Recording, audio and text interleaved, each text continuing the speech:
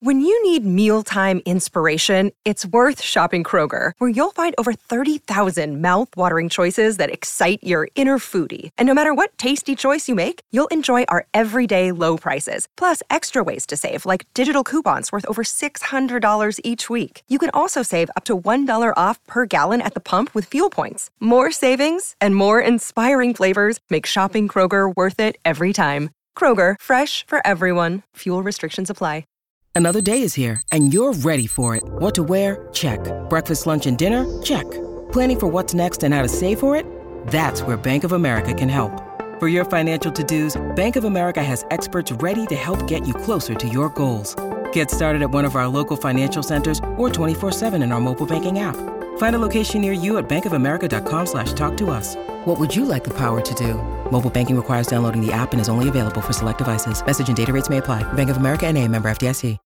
Look, Bumble knows you're exhausted by dating. All the must not take yourself too seriously and 6'1" since that matters. And what do I even say other than hey? Well, that's why they're introducing an all-new Bumble with exciting features to make compatibility easier, starting the chat better, and dating safer. They've changed, so you don't have to. Download the new Bumble now. I had to go about it, write it out and find it myself. And there's some stories I can tell you. I had to fail. It's the Final Word Daily. Adam Collins and Daniel Norcross here on the turf at Headingley, brought to you for the first time by the Advanced Hair Studio, the world champions in hair restoration. Daniel, as we do, in the time-honoured tradition of this program, tell us all about the day in the space of 30 seconds. England's hearts must have dropped when they lost the toss on a beautiful sunny batting day on a pitch that looked absolutely perfect for that batting, but regular inroads did they make. Debutant Overton getting rid of Conway, Broad with a couple of wickets, Latham another failure up top. But guess what? It wouldn't be this summer if it wasn't Mitchell and Blundell putting on a century partnership, and they did it again, batting undefeated after tea to leave the game beautifully poised at 225 for 5. Who knows where this game is going to go? Very nice. Cliched as it is, honours even on the basis that England wins session 1 and 2 in New Zealand. Great fight back, rain interrupted final session. They put on 102 Messrs Mitchell and Blundell, as they tend to do so routinely, 78 and 45 respectively. It feels like Darren Mitchell's going to make 178. I mean, yeah, there was that opportunity leg before wicket that they didn't review when he was in single digits, and there are a couple of, you wouldn't call them half opportunities, but miscues on the reverse sweep. But taken as a whole, as the ground staff nearly take us out in their truck to start the episode, good start. You're just going to say that Darryl Mitchell, averaging over 60 in Test cricket, he's a player reborn. He's extraordinary, though, isn't he? Because it's based not on the virtues of Mitchell, which we thought before we knew about, his white ball virtues, smashing it to all parts. It's based on the most rock-solid defence. And indeed, that LBW notwithstanding, which is a beautiful piece of bowling in actual fact. Lovely swing bowling from Matthew Potts, who was very unlucky today not to pick up a wicket. Yep. But it was his defence that has not let him down at all. And he loves defending it. That's the thing.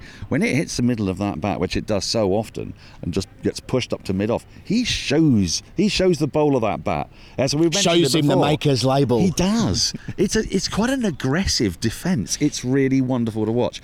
And I was very, very impressed with the way he batted today, because yet again he's got his side out of a real hole. Because how do they find themselves on 1, 2, 3, 4, 5 on a road? It was really a road. I mean, look. A road, albeit a road where the ball did move around for a time, but but not off the seam. It was in the air. It spun a bit, and it did swing occasionally when Broad got it to swing and Potts got it to do a little bit, but it was only a little bit. Leach was getting some turn, but you saw that it was an easy pace pitch. You saw it was a bit back of a length. People were playing vertical bat shot pushes through the covers. It was racing away on this incredibly quick outfield, because it's a massive square here at Headingley, and it just felt perfect for batting. And, I thought once New Zealand won the toss, I was expecting like sort of 320 for 3 or 4. Well, we were joking before we went on air, 500 versus 500, weren't we? Just on the basis of the straw-coloured pitch, but Stuart Broad intervention in the first over, opening the bowling from the Kirkstall lane end, which he loves to do, Anderson loves to do. They kind of fight over this end. But Broad gets first opportunity because Anderson's not playing this week with that ankle complaint, or ankle niggle, barely even a niggle. Had the test been on the line, or the series been on the line, Anderson would be playing. Instead, he's being held back for India next next week and Jamie Overton gets his chance. But Latham, who's having a tough series, nicks off in the first over. Broad gets Williamson as well just before lunch, which was an important moment after Williamson battled a bit but got a start. Broad bowled so nicely. If anything, he might have been a bit underbowled, I felt today. And then about the defence of Mitchell, I reckon part of what he does well is he gets outside the line of the off stump before the ball's bowled. He shuffles across. Yeah. So he brings in that extra element of doubt when the ball does strike him on the front pad, and I think that's what convinced Ben Stokes not to review, and umpire Erasmus not to give that leg before shout out, which, by the way, it was hitting middle stump halfway up. That was probably, in hindsight, the biggest moment of the day. That should have been out. It really was, huge moment, and it hit him bang in front of off stump. It wasn't umpire's call or anything of that sort, but you're right, because he moves across a little and you could see leg stump, that kind of encourages the umpire and the reviewer to think, oh, has he got outside the line? He so often does get outside the line. And because they'd burned a review in very curious, almost controversial circumstances, when Henry Nicholls was adjudged not out, and then on the replay, it looked from the replay that the replay showed that he hadn't got an edge on it, but umpire Aleem Dar decided that because the noise was so close to the point when the ball was passing the bat, he decided that it was an inside edge, and that ball was also shown to be crashing into the stump. So I'm not saying for 1 minute that was a diabolical decision by the umpire, far from it. It was a marginal decision, but because they'd burned the review, because it was given not out because of the inside edge, they lost the review, which then meant, oh, well, do we take another review so soon? That's kind of the pressure of the review. And you don't actually, you know how cricketers constantly say, play each ball on its merits, play each review on its merits, but it doesn't work like that. If you've just lost one, then you feel this terrible pressure. Yeah, there's a baggage, isn't there? You see it with captains all the time. All the time. After a howler, they don't go when they should. And actually, Phil Walker said something really interesting on commentary as well, which is, of all the players actually you don't want doing reviews, it's Stokes, not Broad, it's Stokes, because Stokes has such little care for the fine margins. He comes in, if it's given not out, it's not out. He marches back to his mark and comes in to bowl again. That's his attitude. So in a way, the review system isn't meant for him. A lot of cricketers, very performative, and they love all that. They go, no, come on, give it to me, let's go and check. Whereas Stokes, it's almost like he's got more respect for the umpire than that. It's almost like he said, well, umpire said not out, we'll just get on with it, lads. And so that's not in his temperament, really, to be a good reviewer. And I think there's something in that. And it was a key moment for England, because if Mitchell goes there, and much like, actually, as Mitchell should have been caught at Trent Bridge when he's on 3, Mitchell's played really well, but cricket's a strange and capricious beast, isn't it? The luck is going with him, and he is making the very, very most of it. So Mitchell, as I said before, on 78 not out overnight. Stokes didn't bowl today. So last week before the Nottingham Test match, he said that he wouldn't bowl and bowled 15 overs on day one. Today he didn't bowl after saying he could bowl here. In the end, Jack Leach and Joe Root bowled 37 overs between them on the opening day. Didn't see that coming. Leach 30 overs, 2 for 75. Got a wicket with his first ball. That might get a run. In fact, both of his wickets might get a run in the Advanced Hair Hall of Fame in a moment. But the fact that Leach had 7 wickets at 70 against New Zealand coming into this Test match, I'm not saying he was ever a realistic chance of being left out, but the pressure is building on that young man. He's not a young man anymore either, I should say. He's quite deep into his Test career, and the confidence he'll have out of making a contribution on day one, that will pay dividends later in the Test match. Well, the difference between picking a spinner at Trent Bridge and picking him at Headingley is enormous, because there's something in there for the spinner, and by getting the wicket with the first ball he bowled, you could just see his confidence get elevated, and it was a genuine wicket. It turned from the straightened and got Will Young out propping forward. It was like he was sort of ambushed by it. Well, at Trent Bridge, the pitch was just not good for spinning. It never has been. And, Jack Leach hasn't been left out of England's sides at home for 3 years for no reason. It's because the pitches aren't very helpful for him. Here, he turned a couple really sharply, actually, and it's when he changed ends. Alex Hartley on BBC commentary said something very interesting about how coming up the hill for the left arm spinner, she thinks means that you control your action better. Okay. And when he started down the hill, he started from our end here, the Kirkstall Lane end, and he bowled a few shorter balls which we'd sort of seen a little bit of at Trent Bridge, and it was just easy ones into the gap. He tightened up a lot as he came up the hill, and it's a noticeable slope. Oh yeah. Ahead. It's a real slope. You are running down the hill from this end. You really are. And I think that helped him. And when he's going at 2.5 and over, then that's kind of a captain's dream. If you've lost the toss and your spinner then is a holding spinner, that's what you need him to be. I think from an England point of view, if Stokes had been able to bowl, then he surely would have bowled. I mean, there was a strange passage of play after tea when England had burst through. They'd got that 5th wicket just before tea, more of which shortly, and they'd got Blundell new to the crease. And they opened up with Joe Root for 3 overs. Now, this was the most unusual part of the day. Yeah. So they have a chance to take on Blundell after tea, who is in great nick, made 100 last week, made 96 at Lords the week before that. And they give them 6 overs of, I'm not saying it was throwdowns from Leach's end, and I'm not sort of necessarily criticising Root either, by the way, but why not unleash a bloke, Jamie Overton, on test debut, who was bowling up above 90 mile an hour just before that break? It seemed like the logical thing to do. That point of difference, England haven't had an out-and-out fast bowler in the series until today.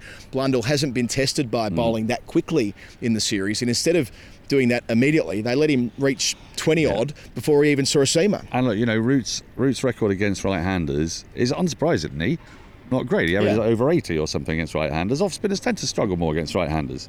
These weren't 2 lefties he was bowling at. And also, look, there was the Overton, there was the potential for Potts, because they just had the tea break. So he could have bowled at that stage. Even Broad could have bowled. There was a long time to go until the second new ball. Well, I think they were playing for the second new ball that far out. That's what it felt like. But it was 26 overs away, which is a long, long way. And you don't want to give Mitchell and Blundell 26 overs to get going. We've seen that the last 2 weeks. This is exactly, this is your chance to stop that happening. And they didn't. So I was a bit confused by that. But what it did really confirm for us is that Stokes clearly didn't think he was fit to bowl. Otherwise, he genuinely surely would have bowled. Yeah, they were able to suck the life out of those last couple of hours, even with the rain delay thrown in there. Jamie Overton, his first day in international cricket, in Test cricket. You've seen a lot of him at Surrey since he signed there 2 years ago. He pretty much did what it said on the tin, didn't he? He banged it in halfway, bowled a lot of short balls, but got his wicket, his first wicket in Test cricket from a full ball, a chop on from Devon Conway. Yeah, and that's how they've been trying to get Devon Conway all series. And they've succeeded a few times, the inside edge as well. He did inside edge one that folks, I'm not going to call it a drop because it was an incredibly hard chance, diving a full length to his right, got a glove to it. But that is how they see themselves getting Conway, and they got it, and it was perfect. It was lovely that Jamie Overton on debut was executing an England plan for a guy he's probably hardly ever bowled at. Yeah. And he got his man. And it's lovely when you hit the stumps on debut, isn't it? He was delighted. He went on a huge lap of honour, as he had every right to do.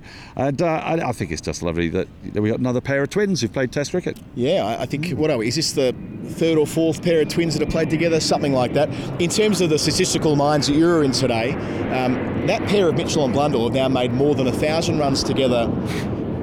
Faced more than 1,000 balls together, over 500 runs. The 1,000 ball mark, though, that's only the 3rd time in any Test series 2 batters have been together for that long in the middle. And that one of them was this year, a couple of months ago in Pakistan with Shafiq and Imam Al-Haq. And you go back to 2006 with Muhammad Yusuf and Yunus Khan. But the point is that this doesn't happen too often. No, and it's a 3-test series, and it's the first innings of the second Test match. They really could be. They obviously have a really good rapport together.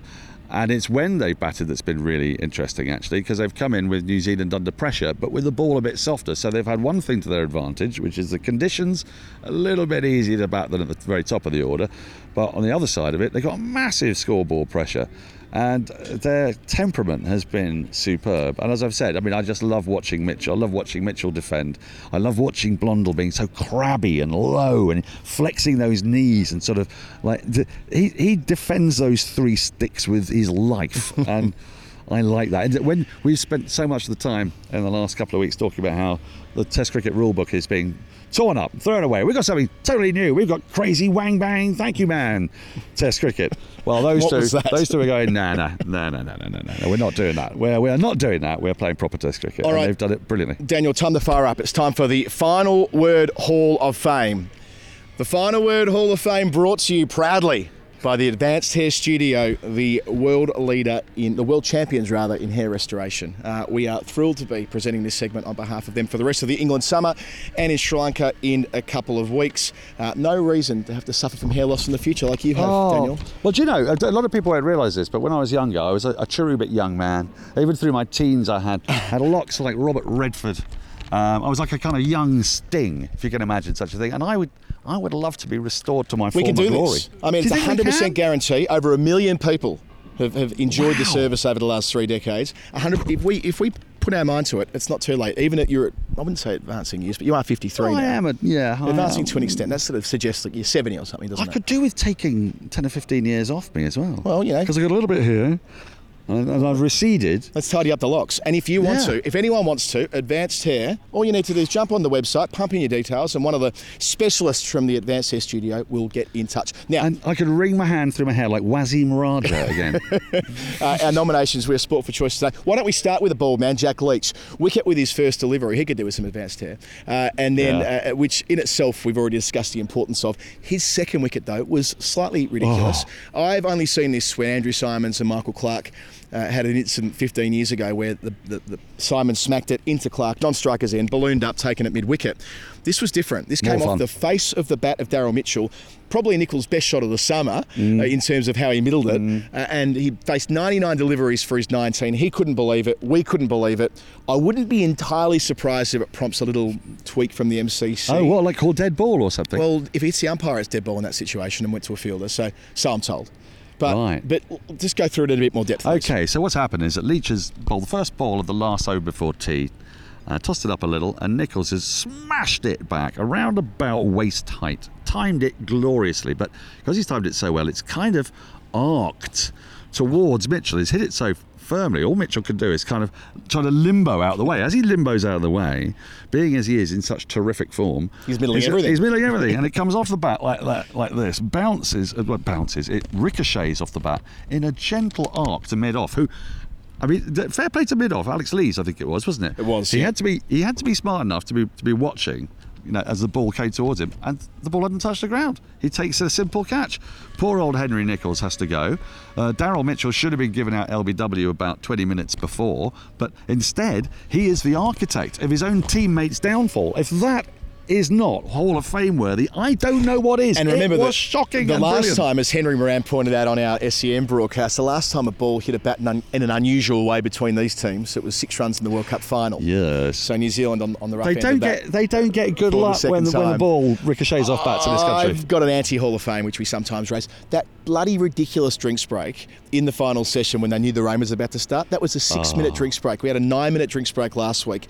Get your act together. This is preposterous. I know that broadcasters have to take the long 2.5-minute ad break to fulfil their obligations to the World Fed. I get all of that, but there has to be a better way, knowing full well the rain was imminent. But it was also how it happened as well. So it started, Overton had gone back to his mark to start the over, and it'd taken quite a while to do that because they were mithering about the ball, weren't they?